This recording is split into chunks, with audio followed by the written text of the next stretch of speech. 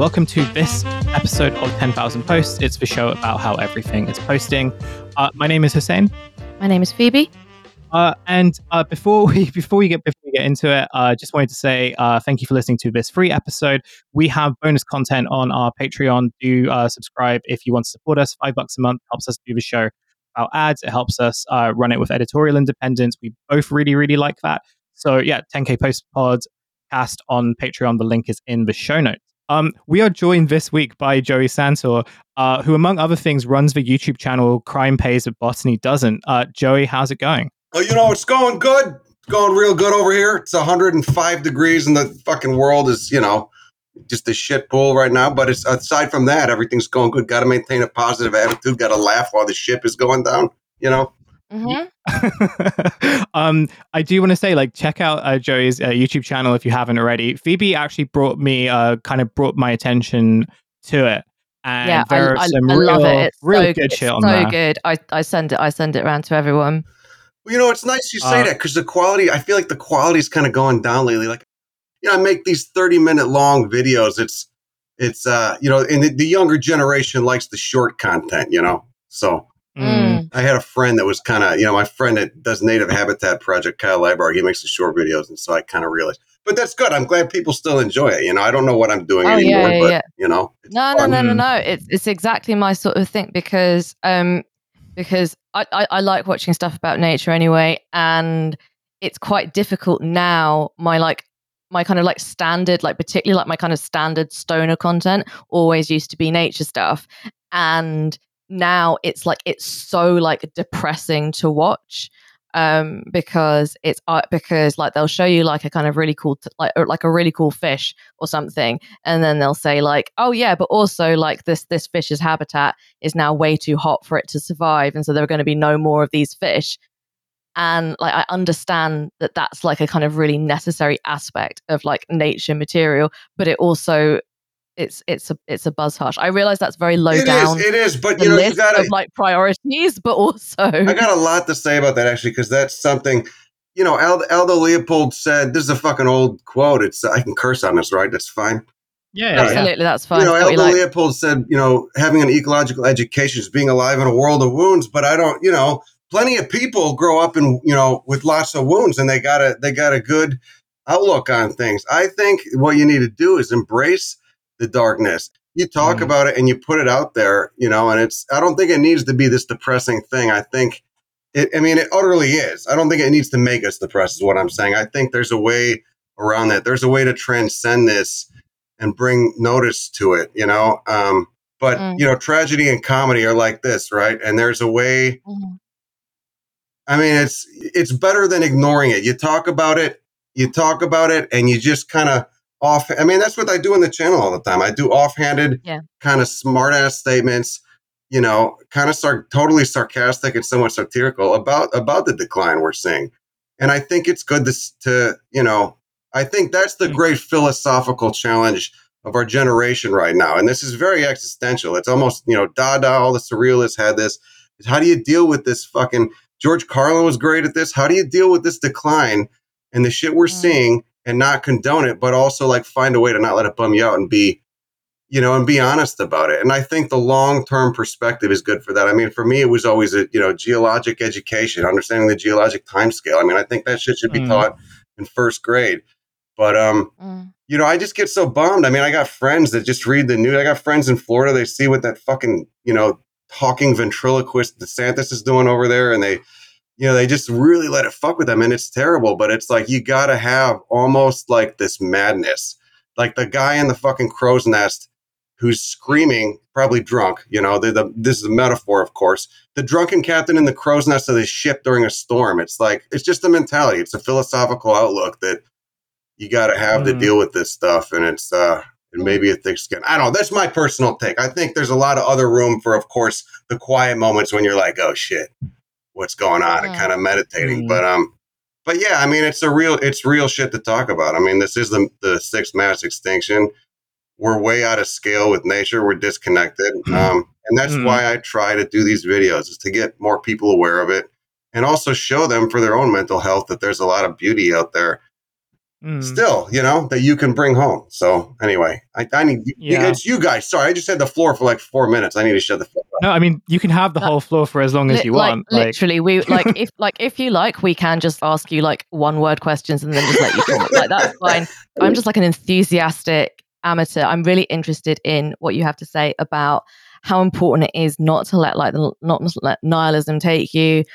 This is like something that something you have in common with the great Mike Davis, who particularly kind of towards the end of his life were talked a lot and in sort of quite a lot of detail about how important it is to allow climate catastrophe to kind of galvanize you into hope and into recognition of beauty and into kind of a wish for kind of social and cultural miracles, rather than just being like, okay, well, I may as well not plan anything for the rest of my life because this is the way it's going to be.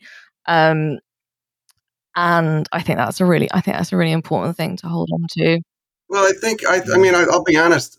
I am nihilistic to an extent. I'm very hopeful, but I don't think there's any stopping this beast on our own. No species has ever stopped.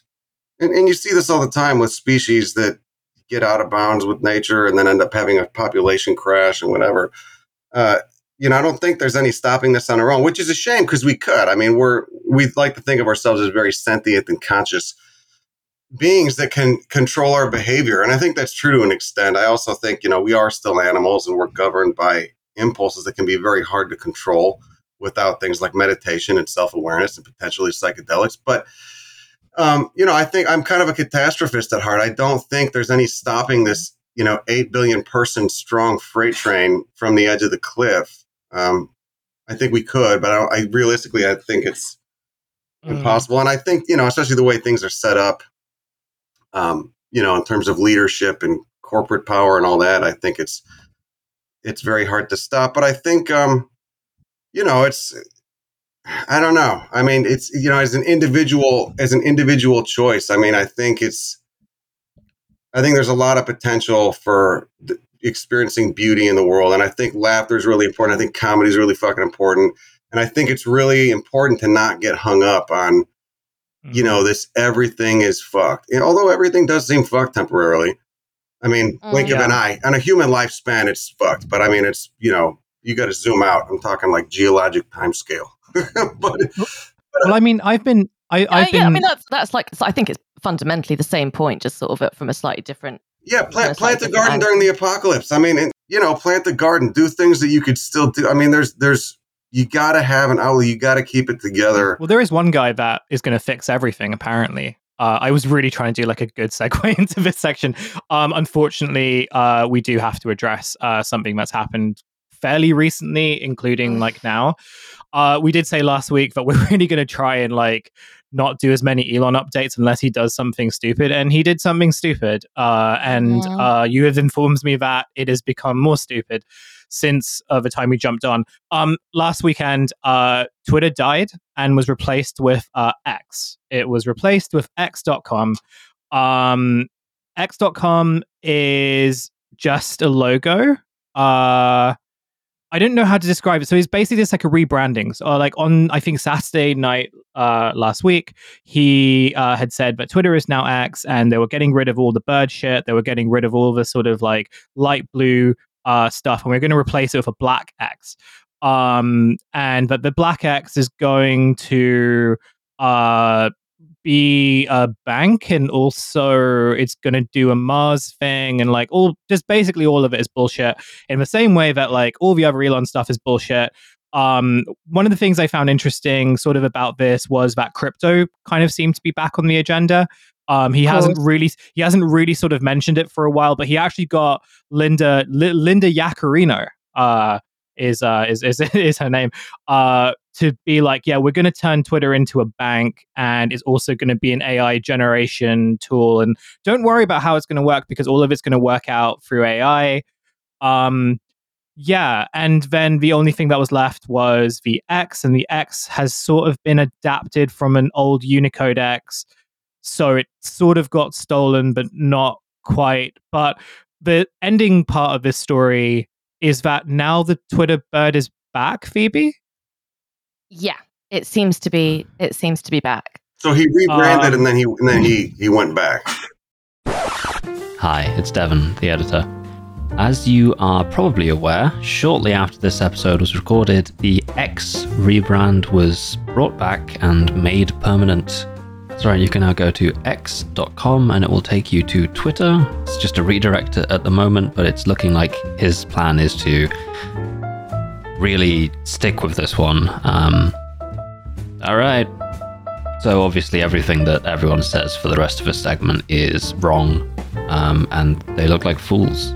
And it's preserved so we can all have a little laugh. Yeah.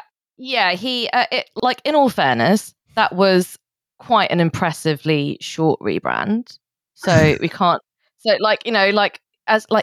as you were saying, Joey, we have to look for the beauty in the world, and this is a real example of it. That he took the last thing that he could legitimately say makes Twitter a meaningful company to own, which is its phenomenal brand recognition. He changes it, everyone freaks out, and so he just changes it back. And I think that's beautiful. I think that is somebody who has learned how to sit with nature. I'm sure he went on a really cool shroom ceremony before he made this decision. When I said beauty, I was talking about native plants in a fucking park, not the whimsical actions of this fucking maniac.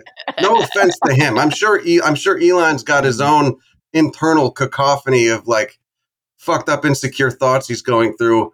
Chappelle brought him out or something and people booed him. I mean, he knows he's not liked, and I think that's probably fucking with him. I think what that guy needs is probably some sort of fucking ego disconnection, psychedelic retreat or something. Don't they got that for those rich, techies? I mean, he's beyond that. But I don't think he does that. I think he's I remember reading some weird anecdote about how he struggles to drink alcohol, generally, and there's this very weird story where he basically gets quite drunk at a party, and everything that people say to him, he says that honey bed doesn't say. I can't remember what it was, but basically I don't think he's. It was something about honey. It was honey badger. It was because everything he says is a meme from 15 years ago. Yeah.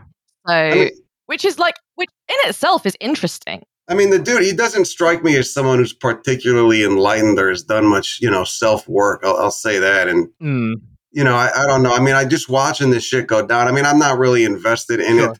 I only started really using Twitter to any large extent the last year just to post photos of plants. And, I try to avoid arguing with people on Twitter because it's such a shitty format for it.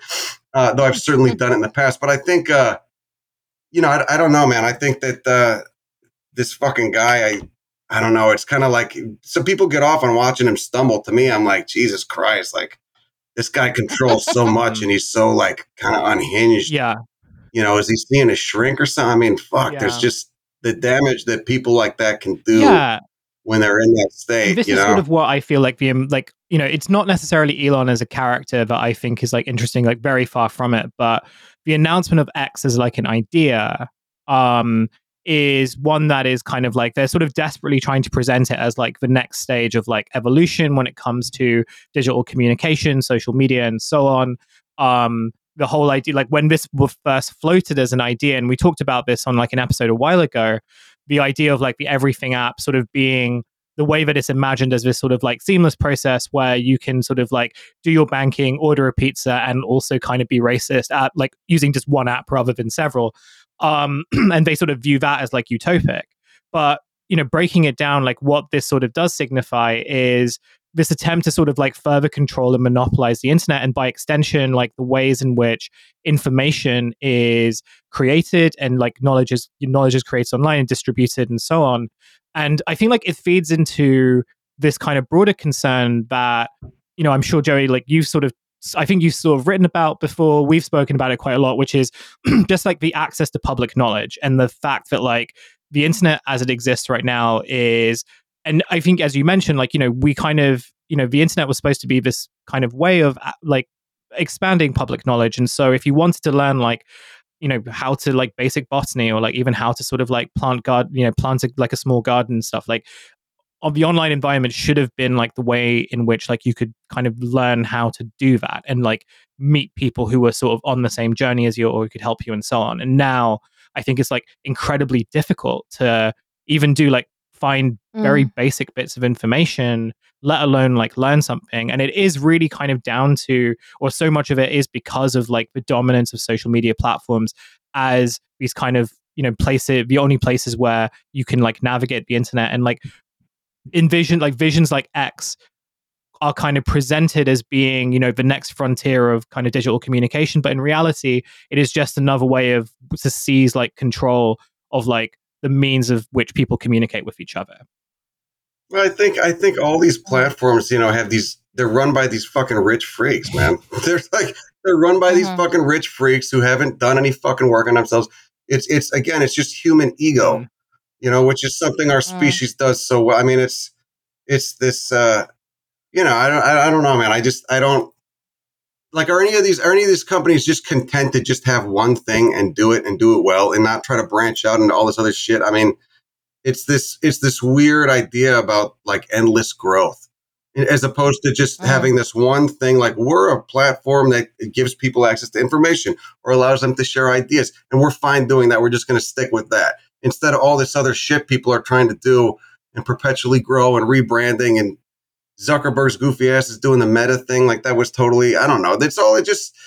It all just seems so unnecessary now. That's why it's like, institutions like Wikipedia, not institutions, organizations like Wikipedia are such a great, like a grateful resource. At least, I am. I mean, or iNaturalist, for instance. I mean, those are things for the public good, nonprofits. I mean, you've got this kind of like deranged sense of modern capitalism on steroids mixing with, the transmission of information around to the other side of the globe in a second, in so millisecond. So it's kind of like, I don't know. Where's it going to go? Like, what's the answer to that? I mean, maybe is it to have more, genuine nonprofit organizations running things that, they've got a stated purpose and that's it. And it's collective. I don't know. But these guys that just, these fucking maniacs, man. I don't know. It's like, I mean, honestly, I was just gonna say, yeah, well, there's Wikipedia, and that's it.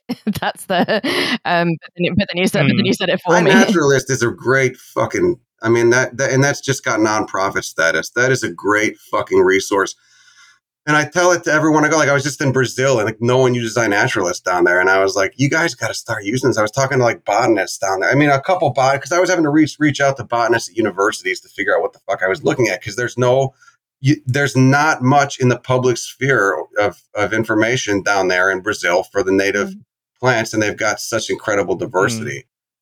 There's it's not that there's none, but there is, but there's like compared to the United States or other places or like fucking Australia where there's just not a lot there. And so I was trying to get, people to, I would reach out to researchers and because I put everything up on iNaturalist. I use it for myself so I can look what the fuck I saw. It's like a log.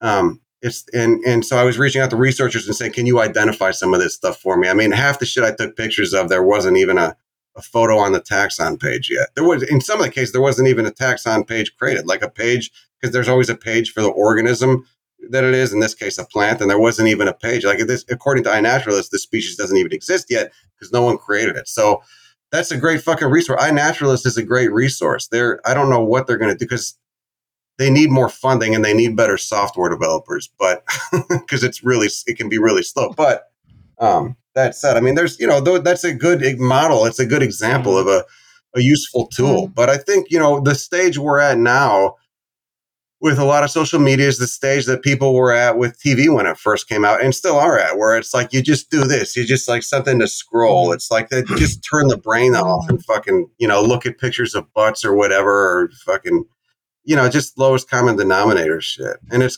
that's like a cultural thing we have to shift, I think. Whereas, what are we doing with our time? Are we looking at dumb shit? I mean, I catch myself going into the void too. Are we doing shit that's going to that's actually mentally stimulating, it's a kind of constant state of being completely like unchallenged, but also bored. So like so like deeply, profoundly bored, but also like keyed up and anxious because of the kind of proliferation of just like stuff that you're like consuming, but you're not kind of interacting with, you're not consuming, you're not really even taking it in. Right. You don't remember it properly after. And the way that, the way this shit goes too now is, I mean, leave it to fucking, I hate to sound like one of those people, but leave it to fucking capitalism, modern capitalism, the way that things are you whatever sells, regardless of whether it's healthy or not, if the sugary processed food sells the most, you fucking market that and just get it. Yeah, if the lowest common denominator content that gets people turned up about shit that doesn't really matter in the end, like all the stuff the right wing in this country is doing right now, like the culture war shit they're playing up. If that's what sells the most and drives engagement, because we got to sell advertising, pump that out there. Fuck it. Who cares if it's good for society or not? Fuck it. Who cares if it's, good content or not?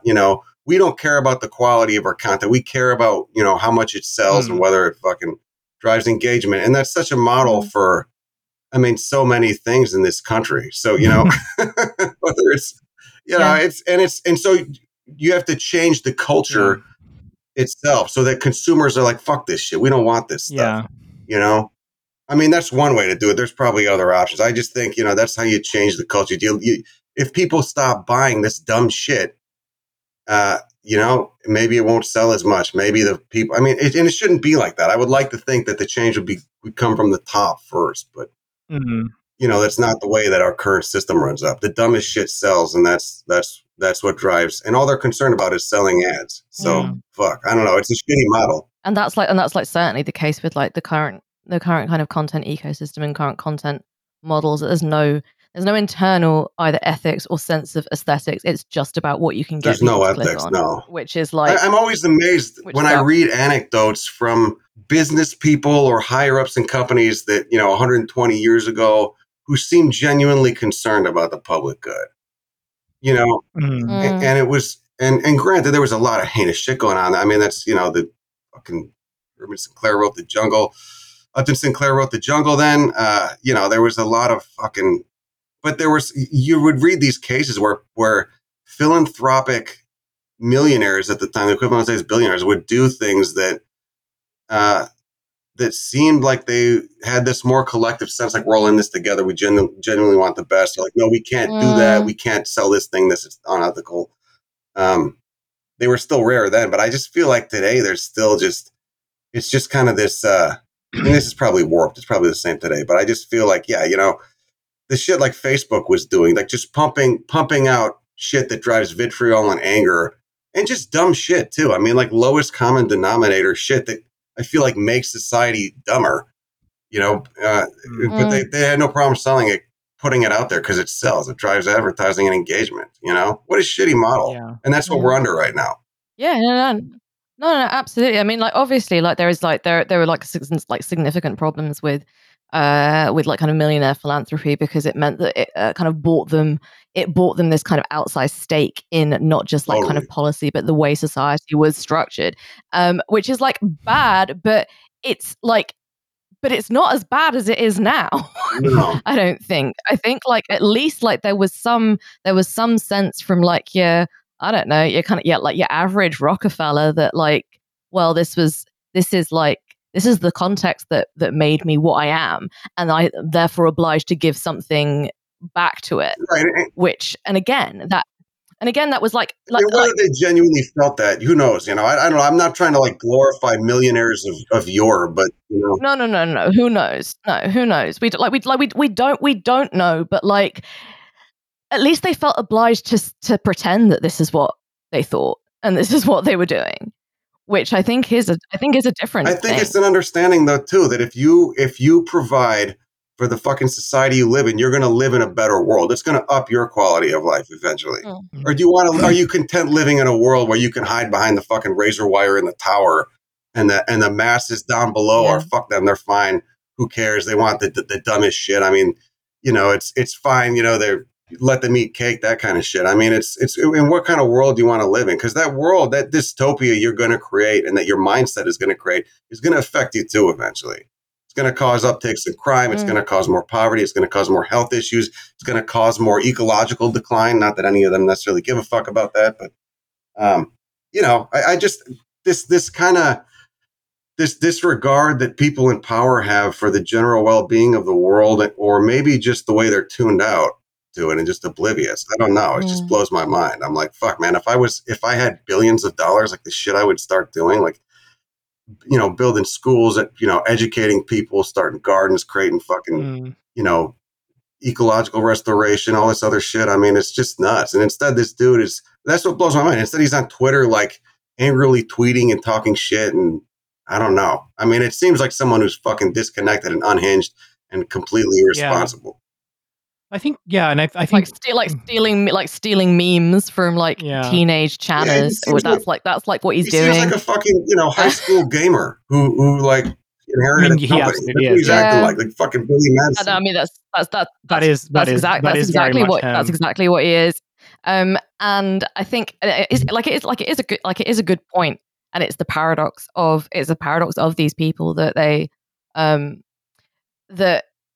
the reason that the things that make them capable of exploiting and extracting and doing all kinds of fucked up shit in order to become billionaires is what makes them dispositionally incapable of doing anything good with the resources that they have amassed. Well, I think with Elon though, and I'm not a big follower of the guy, but I think he seemed less turned up 6 or 7 years ago. You know, he seemed to be focusing on the climate change shit. He seemed like genuinely concerned and talking about this kind of stuff. And now he just seems like he just went on hinge, like full, you know, and the right wing populists have kind of embraced him because he stood up to the wokies, you know, and all this shit. And so I don't know, man. It just seems like, now he's like totally lost. Like he's just off in the fucking dark side and I don't know, but it seemed like maybe at one point there was a little part of him that was a little bit more concerned than aware. And now it's just, I mean, who knows? Like the world, where's the future of the world? Like where's in whose hands is it now? It's weird. It's really weird. I mean, I didn't expect us to be here 20 years ago. Maybe I did. I've always been kind of a pessimist, but it's just, I don't know. We're in unknown territory now. Like where it goes from here. I mean, there is no leadership at all on anything from politicians or from fucking corporate leaders. I mean, there's just no. I don't know, man. No. So no. That's like definitely true. And I think a lot of this, because again, it's like it's a really good point that that billionaires don't seem to like take any interest in like the world that they are still living on. And I think that's what produces a lot of the kind of the long-termist stuff. So like, oh, well, it doesn't matter. We can like extract this planet and then we'll just move to Mars. Like that's the future of humanity, which is like, it's obviously insane. I don't want to talk about Elon for like much longer. I don't know what he was playing at with the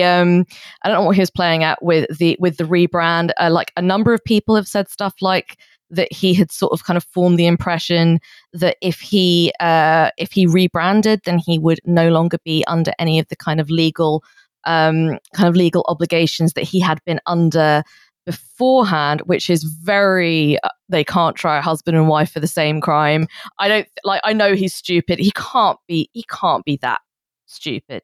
Surely he can't be that stupid. I don't know. Maybe he is that stupid. But I think the funny thing about it is that it has reminded people that like one of his big things is that what he thinks is like the cool letters is like, that's really like the kind of the bottom half of the alphabet. As far as he's concerned, that's where the really like kind of dank based letters are. And he's constantly trying to like rename things X something or other. And that to me is quite funny. There's nothing we can do other than say this is quite funny. It's quite funny to look at and just go, huh, all right.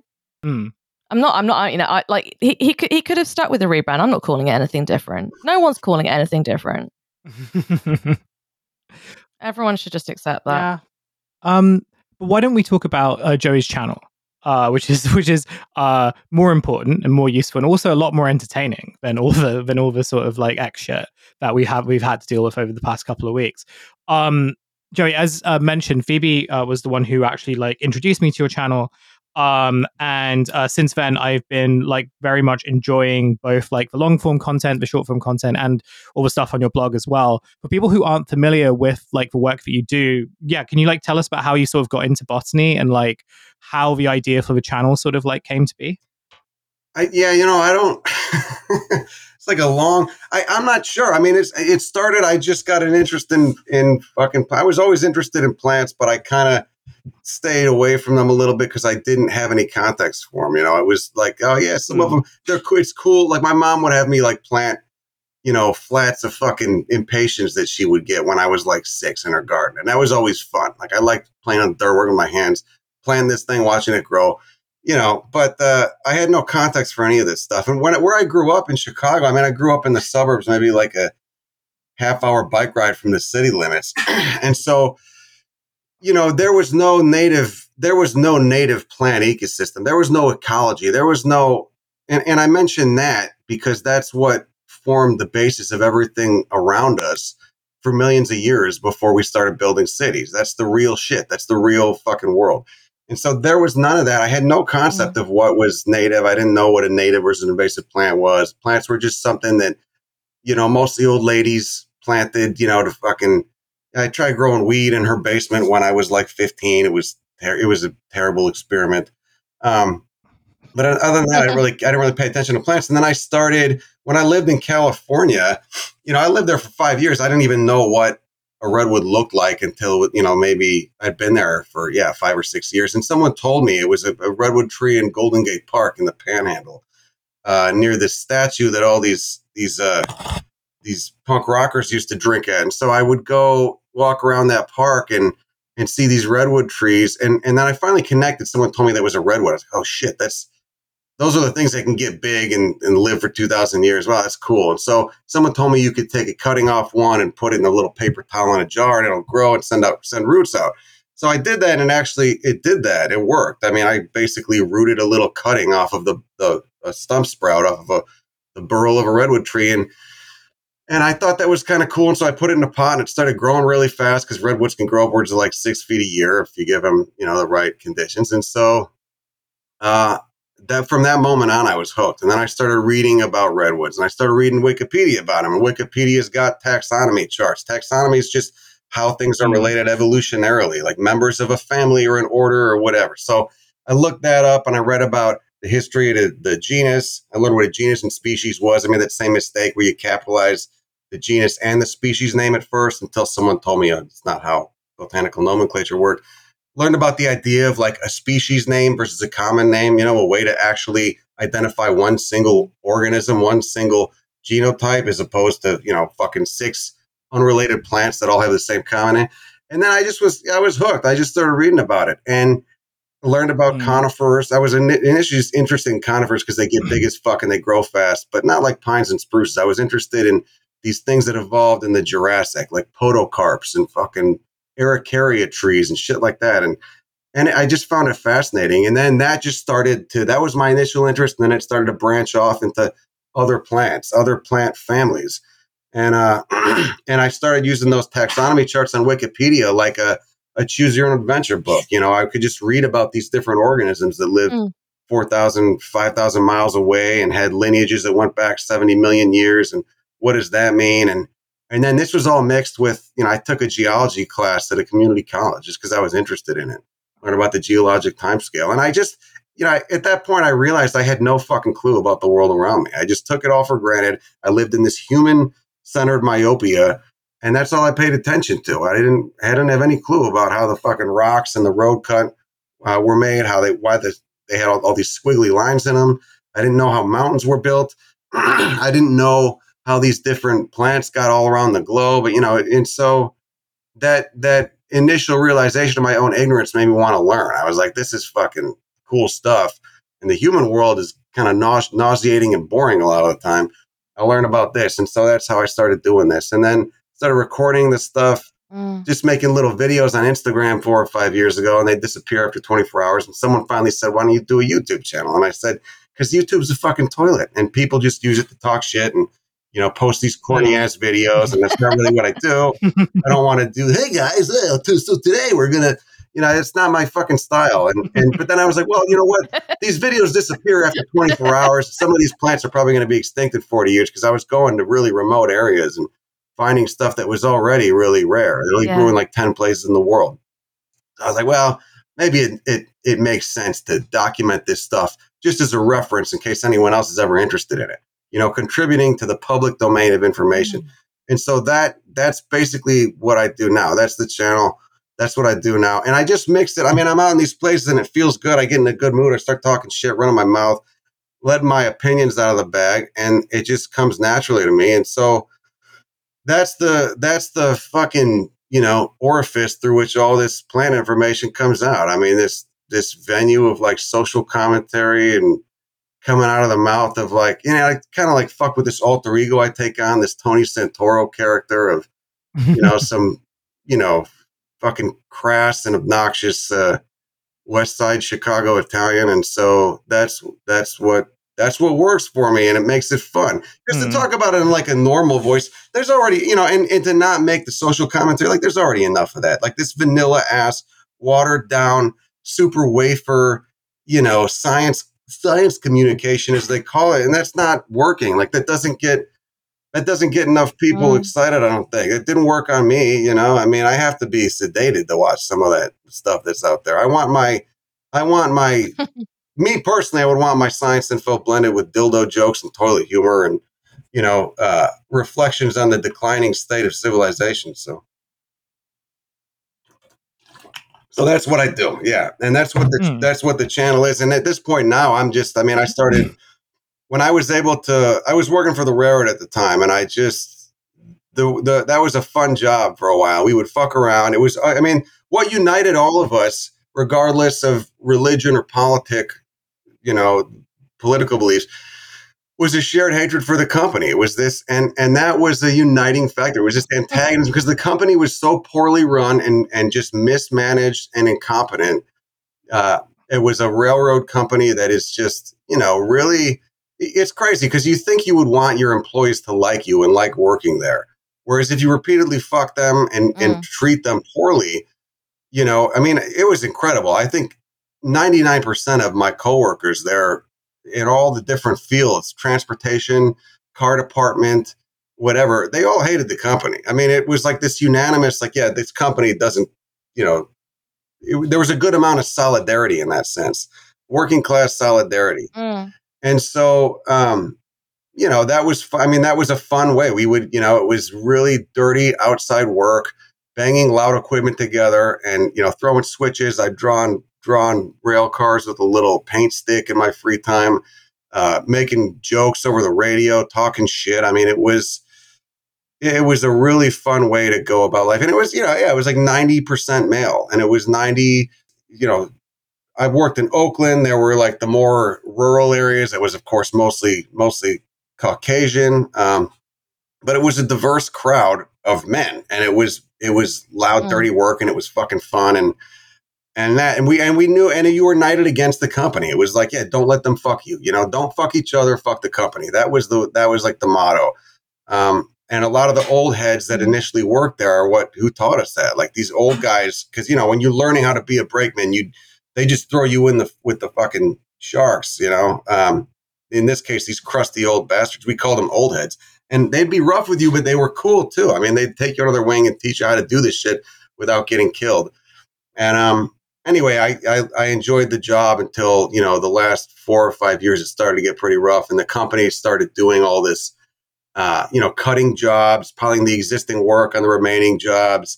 They were fucking their customers too. The shippers, like the people who would order boxcars and stuff like that. I mean, it was just this really cutthroat, please the shareholders at the expense of the happiness of everyone else form of running a business. And you of course see that a lot now in all, in multiple different companies and areas of business. But anyway, so when it started to suck, that's when Crime Pays started doing better. And so I was like, fuck this, I'm going to quit this and do this full time. So that's what I do now is, I travel the world and I document plant ecosystems and rare plants and species, and I talk about their evolutionary relatedness, their taxonomy, their fucking ecology, what pollinates them, cool traits they've evolved to deal with harsh soils with, fucking metal in the soils or really harsh environments, it's basically just about plant evolution and ecology, because I think that stuff's fascinating. And I think it's a nice distraction from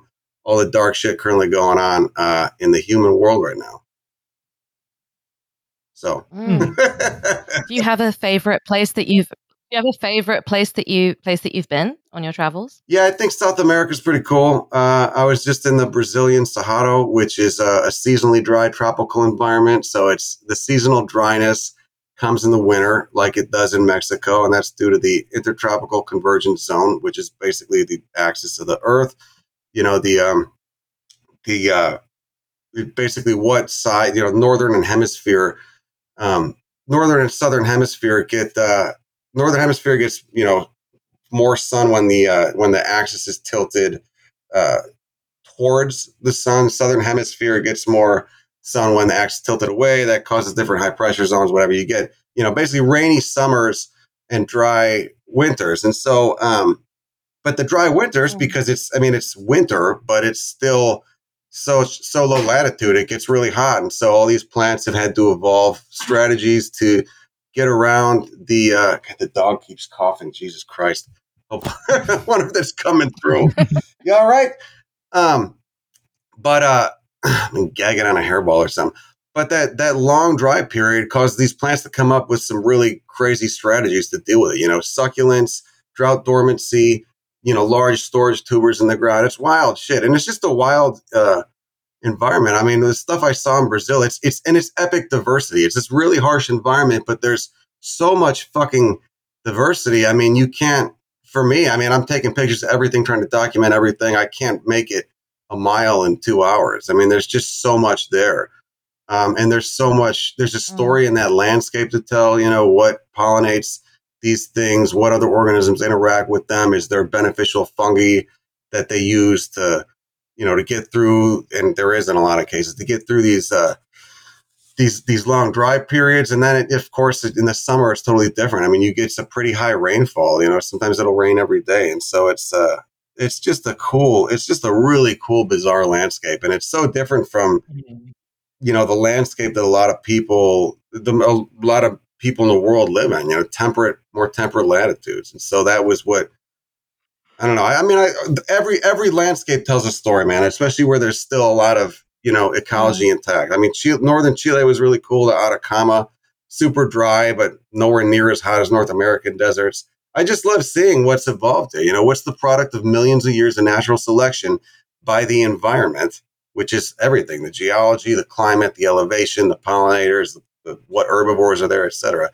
All those things direct, the evolutionary trajectory of these different organisms. I think it's fucking fascinating, and I think it's really fun to learn about. So that's what I try to show people. And then, of course, the take-home message from that is you don't need to go to these faraway places to experience this too. You can learn about the ecology in your native landscape where you live. We've been doing a show. It's been on EarthX TV called Kill Your Lawn, which is all about that. It's about getting rid of your fucking lawn, planting a native plant garden, and why it makes sense to do that. That was actually going to be the next thing I was going to ask you about Kill Your Lawn. Hussein, you had a specific question. Well, it was like a very personal thing in the sense that like I'm about to move to a house with a lawn, and just as this was happening, I was sort of reading about like the anti-lawn position that you seem to be taking, and I wanted to really learn more about that. And I guess bearing in mind that I think both the UK and the US have like, I don't know whether lawn culture is a good descriptor of it, but my impression is that like to have a lawn or to even just have like a garden lawn kind of is a status, like a class signifier. And so I kind of wondered whether you could sort of talk about the anti-lawn position and like and how much damage does the sort of like pristine lawn actually do to like the environment and to the world. Well, the first thing I want to say too is I'm not trying to make this like a chic,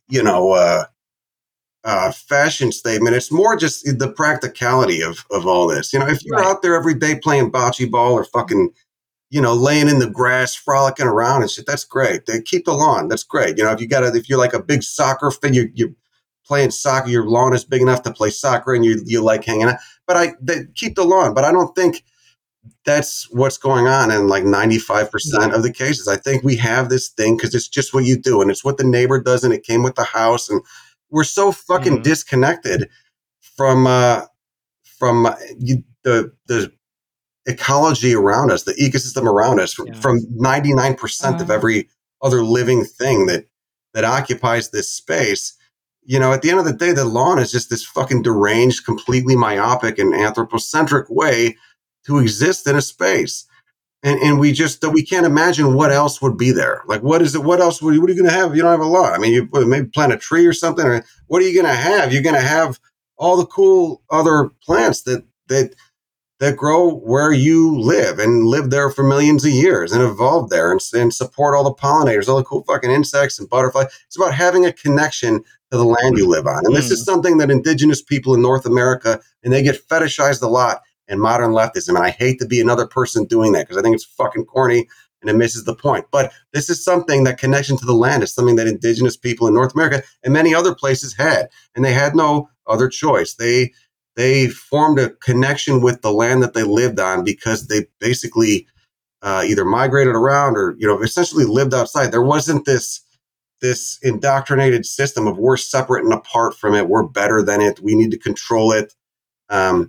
They had an innate awareness. And I think that was something they probably learned over time. I don't think when they got here, it was like that. I think when they got here, they caused extinction of a lot of megafauna. They probably had their own fuck ups. They've had their own civilizational, you know, different tribes had civilizational crashes. And I think it was a trial and error thing. And they eventually learned we need to come up with a better way because we're fucking up and this isn't working. And so that's why they ended up. And of course, there's thousands of tribes. It's, you know, not everyone was the same. But I'm just saying that it's a good model. It's a good land ethic. And I think more importantly, having a connection to the land around you is what makes for a healthier and mental and emotional state. I think it does. I think it's, you know, there's a lot of dark shit in the world right now, and we live these isolated, fucked up lives, and we look at these fucking things all the time, and they fuck our minds up even more. All this poison coming in, sometimes good stuff coming in too. Sometimes just, you know, nudes, butt pics, pictures of food, whatever.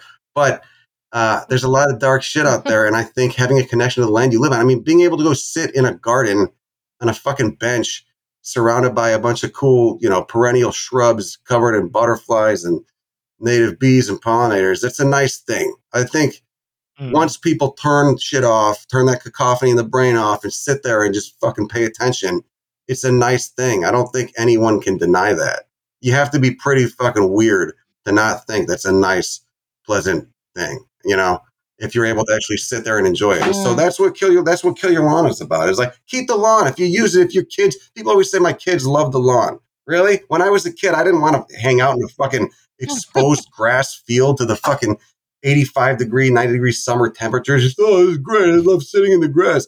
No, it's, you know, when I was a kid, we wanted to go crawl around in the bushes, dig holes, look for bugs. You know, that was more fun. I think it's just this archaic, pointless, you know, thing. And the amount of time people spend mowing and all this, you know, herbicides, getting non-native grasses to grow where they're not, you know, in an environment they don't like, in a soil they don't like, and you know, all that shit, all that money can be spent. You plant a couple native plants, learn about the things around you, and then start to watch these things grow. Watch the thing flower. Like even just like a native bush of whatever species is in whatever family of plants is near you, and that it is important. You know, every ecosystem has these cornerstone plants that are really important and really dominant. Plant a couple, find out what that is, plant a couple of those. Watch what pollinators show up to it. Watch how it flowers. Watch when it ends up producing fruit and seeds. You know, I think that is really rewarding for people. And I think that's why, you know, the movement, if you want to call it that, has grown so much, at least in the United States, over the last few years. I think COVID put people in the right space for it. And I think they've kind of taken it with them afterwards. Like, this is pretty good. This feels good. Same thing I felt when I was learning about all this shit 15 years ago. This feels good. I'm going to keep doing this. I'm going to keep sniffing on this. This is nice. You know? Yeah. Yeah, absolutely. When I was a kid, my primary school backed onto a piece of ancient woodland. It was a bit over 1,000 years old. And so like if they were like taking us out for the day, they would just like take us into the woods and just be like, okay, off you go. And then we would just like kind of tootle around and like kind of rootle around the undergrowth and find leaves and frogs and like dragonflies in the summer and stuff. And it was just really, really cool. And it didn't matter what kind of kid you were, like from the most kind of like has like every single kind of Dorling Kindersley encyclopedia kid to like the kind of the roughest, rowdiest kid in that class. Like everyone like got the same thing out of it. Everyone liked it as much, which was really, really interesting and really noticeable. And it was only when you like got back in the classroom that there was like this kind of significant like gulf between the different types of kids in that room. Like in the woodland, everyone was just like, I want to find a frog.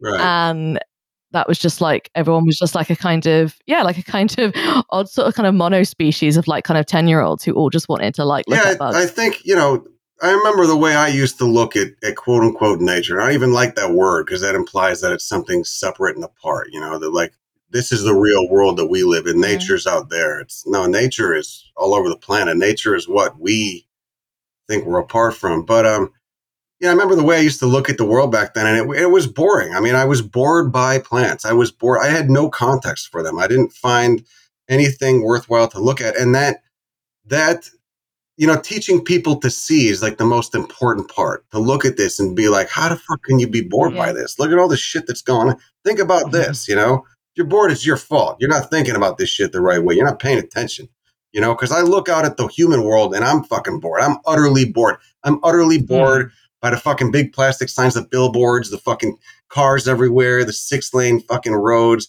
all this dumb shit. That's so boring. What does that do for me? That's such a fucking empty existence. This is what is fun for me. I like making art. I like looking at plants. I like learning about shit.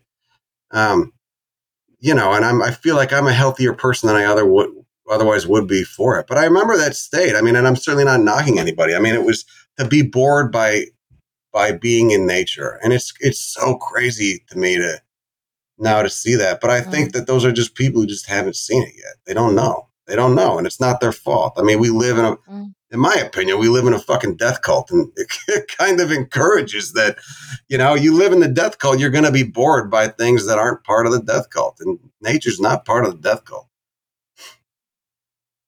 Yeah. Like if anything, it's the opposite. It's like life. it's like actively actively antagonistic. Right. It's life, the death cult. And you can't quantify it, you can't place a value, and you can't monetize it. So. I had like a question about just like your channel and just like the way that you sort of thought about it and structured it. Because I think when I was looking through it, you sort of like, from what I saw, like it started off as being like really short videos, and then you went on to kind of do like longer ones. So like, you have your sort of like half an hour videos where you're sort of like walking around and you're sort of talking about plants and animals and kind of various flora and fauna. And I thought like loads of them were just like really cool and interesting, and just to sort of see it from like a POV angle as well. And like the more recent ones, you sort of like, it's a similar-ish format, but like one of the things that was noticeable was the way in which you kind of have made thumbnails.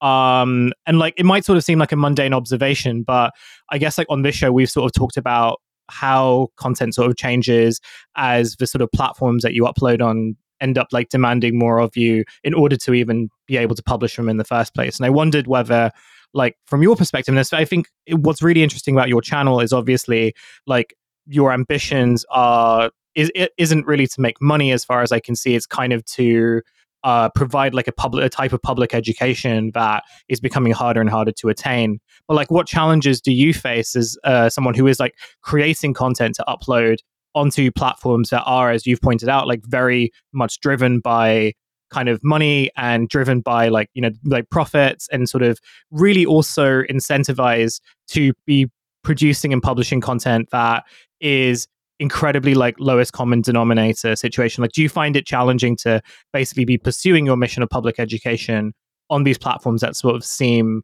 quite antagonistic towards it?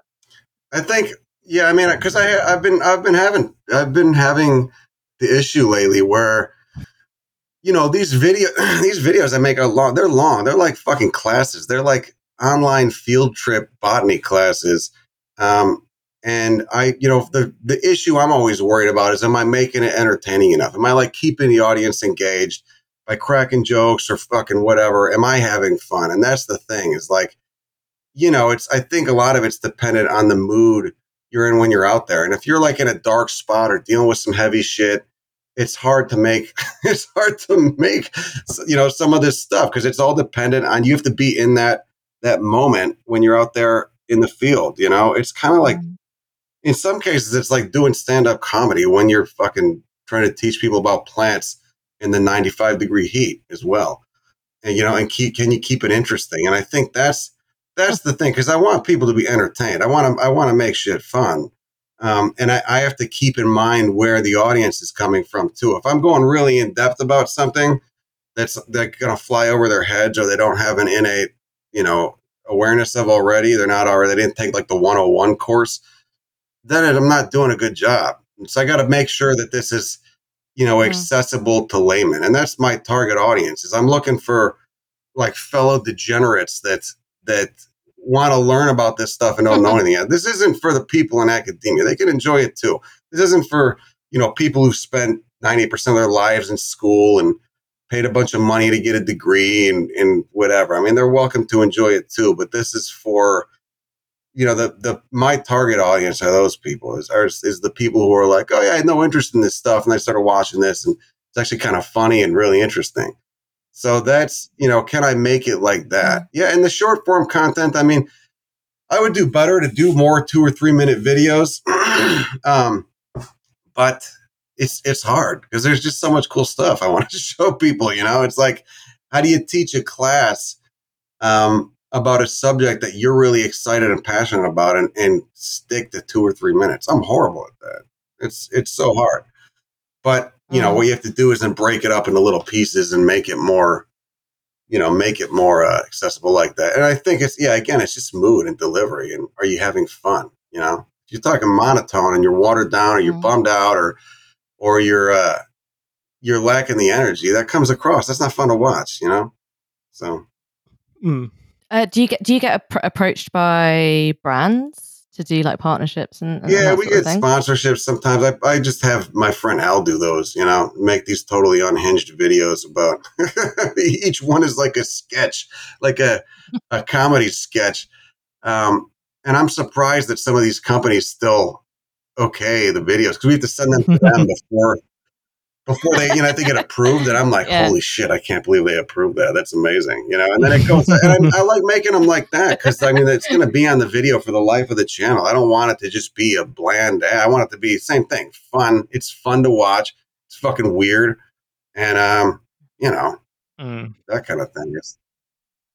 Yeah. You don't want it to be like, an utterly atonal, you don't want to be kind of sort of breaking off from like talking about a cactus to sort of say, like in these troubled times, call BetterHelp. Like you presumably don't want to be like doing that kind of shit. Yeah, I mean it's and they're like a minute and a half, 2 minutes long. They're at the beginning of. I mean, I get people who say I watch this just for Al's ads, that he does, and so and that's what we do. I mean, that's what we do on Kill Your Lawn too. Like we just go out there and talk shit and crack jokes and act fucking ridiculous and still try to get the message across. So. Do you find that like that's a sort of effective method for, because I remember one of the videos that I watched the other day, and it sort of begins, I think you're sort of going through a part of California that is like very, I think you sort of say something along the lines of like a lot of, plants or trees have kind of, it's now sort of uninhabitable for these types of plants, and like a lot of that is due to climate change. But you sort of say it in a way that isn't kind of, not patronizing isn't the right word, but it almost is kind of takes it as, okay, well, this is sort of what's happened. And I wondered whether, like, in terms of like your approach, because like as we've sort of talked about a little bit pre-recording and earlier on in the recording, like, there are very real problems in the world. And like, when it comes to sort of, the natural world, then obviously like the biggest thing is climate change and overheating, and the fact that lots of plants and species will just not be able to survive in a climate, in an environment where like you are having these like untenable temperatures.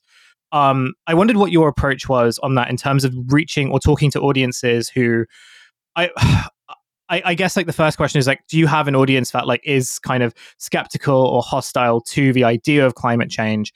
And the second part sort of being like, do you have an approach to kind of educate them about sort of the ways in which they can kind of, or why they should be interested in Boston and like the things that they can do in spite of the kind of like current conditions of the climate, of which I imagine like one of the issues is that like they just don't really have control over that. I mean, I don't get too many people commenting, climate denialism stuff anymore. I was getting that a lot 3 years ago, and I would get these weirdos that they were obsessed with chemtrails, which is to me is like, oh God, it's so depressing. It's just like you mix this like poor education with this conspiracy theory, like it's so fucking, and you don't want to be a dick. You're just like, oh my God, really? Come on, man. I mean, it makes me depressed about, that kind of shit makes me depressed. I'm like, where do you start with this? This is like arguing with an 11-year-old, which is totally condescending, but that's fine. But, now, I mean, no, not really. I think it's so obvious to a lot of people, and climate change is really just the laws of physics, right? It's like you're arguing with the laws of physics. CO2 absorbs heat because of the shape of the molecule. And so, one carbon, two oxygen forms a little boomerang. It's elementary science. You can't really argue with it. It's like arguing with someone that thinks that the 40 years they spent smoking has no effect on the cancer they now have. Sure. But I just, I also realize there's a lot of bullshit out there, and the people that are deniers are not my enemy. They're just, in my opinion, they've just eaten some bad shit. They've been fed some bad shit. Fed. Well, this is So that's my. Go ahead. I mean, I was going to say, I suppose like one of the things I was sort of getting from your videos was just this broader idea that like, well, even in spite of kind of all this stuff happening in the world, like, I think the message being that there is still agency. Like you should still be interested in like what the natural world is like right now. You should still be interested in like the things that you can do, the things that you can plant. And I wondered whether that was kind of intentional as well, like rather than kind of, inadvertently fall into a state of climate doomism, like is one of the intentions of your project to kind of be like, you can still do stuff and you should still like be interested in the natural. I mean, the reason I do what I do isn't because I'm like, oh, I'm going to change the world, I'm going to win. It's like, no, it's because it's fun. And I think that's the way, that's the reason people should do anything. I think it's a really weird, I mean, the people that think like that, and I mean, no offense to them, I'm like, man, have you ever like had any adversity in your life? Like the minute it seems like you're not going to win, you just give up and fuck this. I mean, you must not have had fun doing it in the first place. That's what I feel like at a job, I mean, if it's work for you, you're not having fun, then yeah, quit, but it's fun. I mean, this shit is fun. It's fun to learn about plants. It's fun to have native plant gardens. It's fun to fucking, all this stuff. I mean, it's like, it's not a means to an end. It's an end itself. Like that is what the whole process of doing it is the end. And this is just, look, mass extinctions have happened before, all this stuff. And I'm not using that as some kind of deranged, the planet will be fine. The planet's not going to be fine. The fucking rock itself, the lithosphere, is going to be fine, but life on it is going to suffer a serious setback. It is. But the long term, I mean, this shit's happened before. Stuff comes back. You have to have that kind of faith. Like it might be millions of years, but stuff comes back. Other stuff evolves. And it's like the good point in my mind is like, we're either going to not make it if we continue this behavior, or we're going to learn from this and get better behavior. Both of those are good. Both of those are good options in my mind. One of those two is inevitable. I mean, there's no way that we can continue behaving like this as a species and civilization without serious repercussions. And we're going to either realize it or we're going to not be existing anymore, which means we're not going to be behaving like this anymore either. And so that's kind of my take on it. But yeah, I definitely think, do this because it's fun. If it's not fun and you're just doing it because you think you're going to change the world, you're then don't do it. That's not the right reason to be doing it. You got to be doing it because the process itself is fun. The journey, life's a journey, not a destination. So that's right. I'm very aware that we are running close to time, but I do have one final question, which was about the video that got me onto your channel in the first place was the snapping turtle one, because it came up on my Twitter timeline, and first of all, it was super cool. Snapping turtles are great.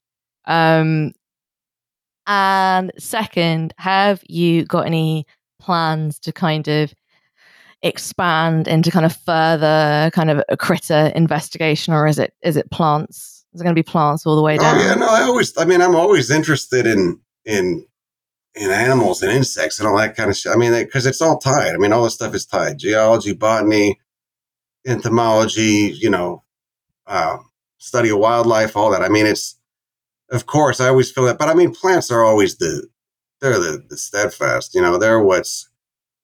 They're first off, they don't move, which is nice. Second, they're just. I mean, I'm so much more amazed by the shit they do, honestly, than by animals and plant diversity. I mean, the plant kingdom is so much more species rich than the animal kingdom. There's just so much more diversity there, and it's so cool. There's so many different variations on a theme, and variations on a theme are what kind of enthrall any biologist, right? I mean, it's to see what different things evolution and natural selection have come up with. And animals just don't have, I mean, there's some weird animals out there, but there's not as many different variations on that theme in animals as there are for plants. So, yeah, Chongosaurus was cool. I mean, she was a beast. I mean, that was, I had no idea that was going to happen today. We didn't go out there trying to film. We just wanted to go kayak on the river on the first beautiful day in Chicago for the year. And so, but I'm always recording stuff, and me and Al are always fucking around recording stuff, even just if we're not going to put it out. And so that was, it ended up being really cool. It was a cool thing to see, and I think it got more people excited about the river. I mean, Urban Rivers, the organization that builds those floating mats of native plants, said they got like 150 people hitting them up the week or two after that came out. Because I did another video on them, because when we kayaked by, I saw this, like, damn, they're installing floating native plant habitat here. That's so fucking cool. Because that river has been a cesspool forever, man. I mean, it's like industrial. You don't get any more industrial than the Chicago River or like the Gowanus Canal in Brooklyn. I mean, those are they are metaphors, or at least they used to be. I guess they still are, but now it's a more positive metaphor than they used to be. So, yeah, it was cool, man. And she's there. That fucking turtle she's still there. I mean, I get people sending me photos. She hangs out. She's been there for a long time. It was so funny because all these news organizations reached out to us, wildlife expert, and it was, it's very rare to see snapping turtles on land, it's and blah blah blah, and all this just these two-bit opinions, and it's like every fucking weekend she's there. I've had so many people send me photos, like she's been hanging out there, she's chilling there probably right now, early mornings. She likes to hang out in mornings, not so much late afternoon, especially during the summer, but yeah, it's cool. I mean, and this same thing could happen anywhere. I mean, there's beavers on the Chicago River now. I mean, it's... Oh, shit. They've been doing a rewilding project in various parts of the UK where they've been reintroducing beavers. And that's just extremely cool. There was a news story a little bit ago about a beaver that showed up in a garden in Pembrokeshire and was like chewing the trees, Pembrokeshire in West Wales. And they got in like the kind of the local kind of wildlife warden guy to say, like, can you come and collect your beaver, please? And like the way it was reported, it was so funny because this guy just said, there is no logical reason for this beaver to be here. And it's just like, well, he's on his holidays, obviously. Like that's why he's there. That's why he's there. But yeah, he chewed up like half these people's garden, and no one can work out how he got so far into Wales, probably from kind of Bristol and the west of England. Cool. But yeah, it's super cool. We have a local heron who always comes by the river whenever it's raining, because that bit of the river turns into a kind of like managed canal, and the water only really moves when there's been heavy rain, and so that's when like it's best for them to fish. And this heron just like comes and just like hangs out, and it's just like it's like next to the train station. It's like next to the train station, like in like kind of urban London, and it's just there, just being like, yeah. Yeah, and I think that, that stuff gets people excited because it's more of that concept of bringing nature home. It's like, wow, this stuff is here already. We don't need to go, somewhere else to see this stuff. This is actually, we can live amidst it and be a part of it. And I think that stuff feels good. There's always going to be haters who are like, fuck it, if we want, those things are pests, blah blah blah. But it feels good to be close to this stuff. I think for the majority of people, So. Yeah, absolutely. No, I love I love the shit. And yeah, please keep making videos, because it's like, it's pretty much the only YouTube channel I watch. Because like you said, YouTube's a toilet. I don't need to see like 400,000 million reviews of either Barbie or Oppenheimer. I don't right. care.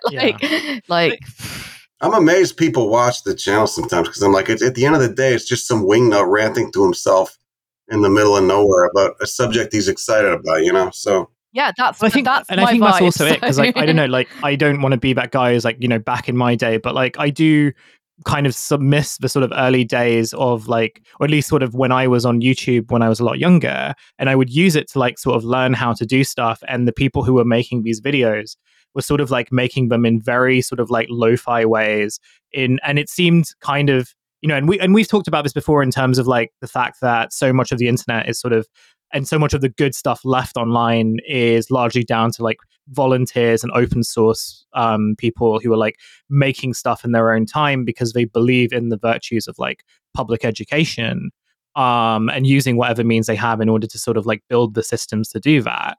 And like, I remember like so much of the stuff that I've learned that has like really helped me in my life and my career has come from like people sort of just putting a camera on and showing you how to do things. And it's sort of, and I think now, like when they still exist to a certain extent. And like, I understand that there are sort of like commercial pressures that come with, having to like trying to make a living online, and like, that there are certain things that you end up having to do, be it like paywalling stuff or kind of like doing Skillshare courses and everything. But I do just genuinely think at the same time that like there is not the way in which like the internet is sort of set up is one that makes it incredibly difficult to actually learn new stuff, let alone like stuff that is designed to like help you preserve things, to help you fix things.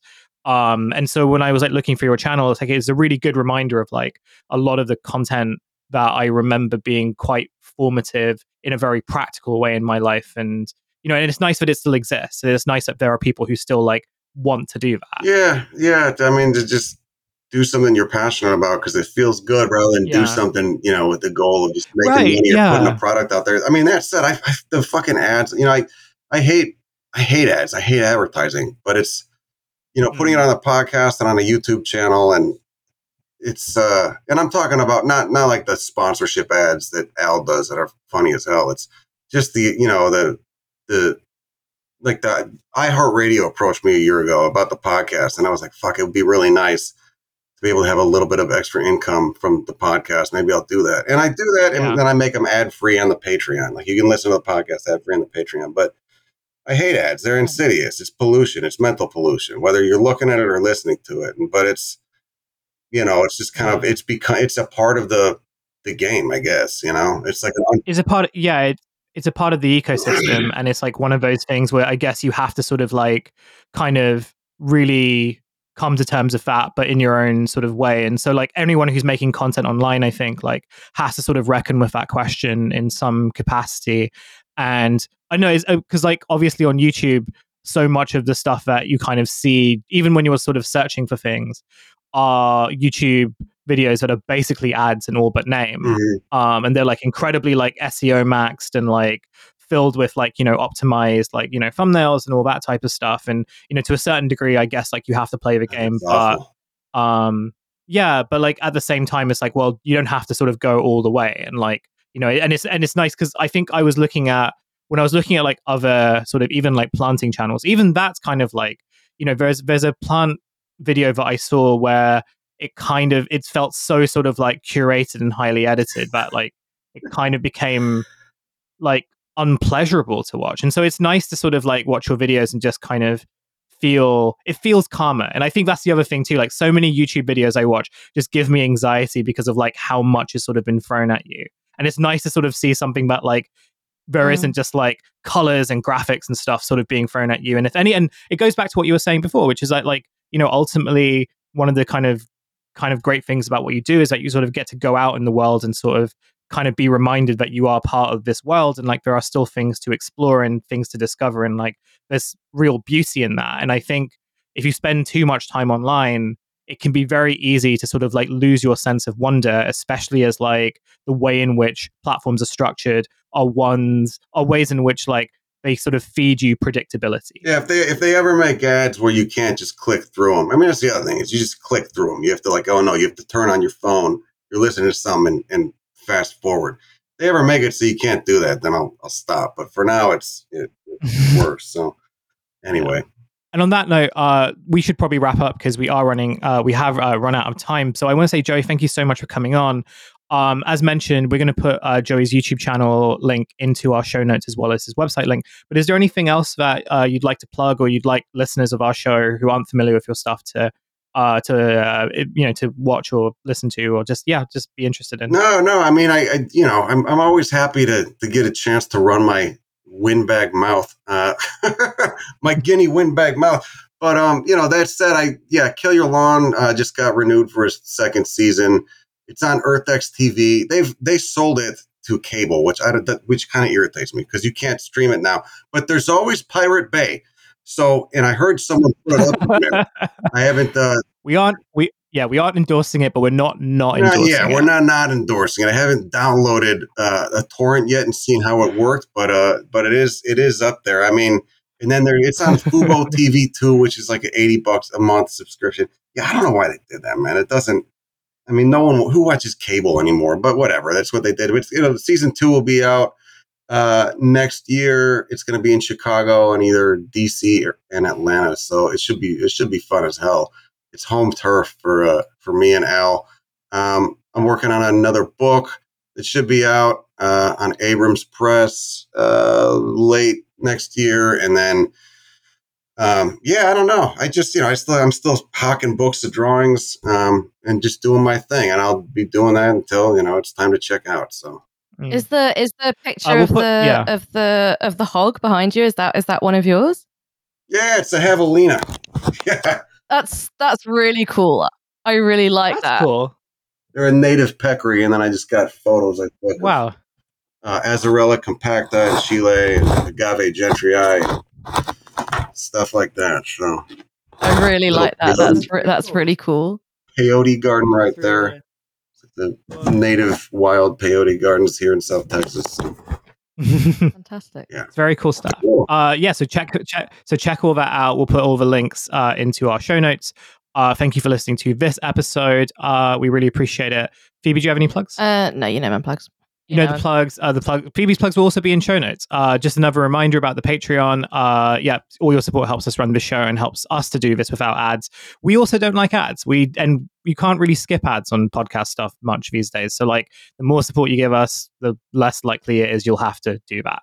And finally, this show is produced by Devon. You can follow them at Devon_on_Earth. Also listen to their podcast. It's called Kill James Bond. It's very, very good.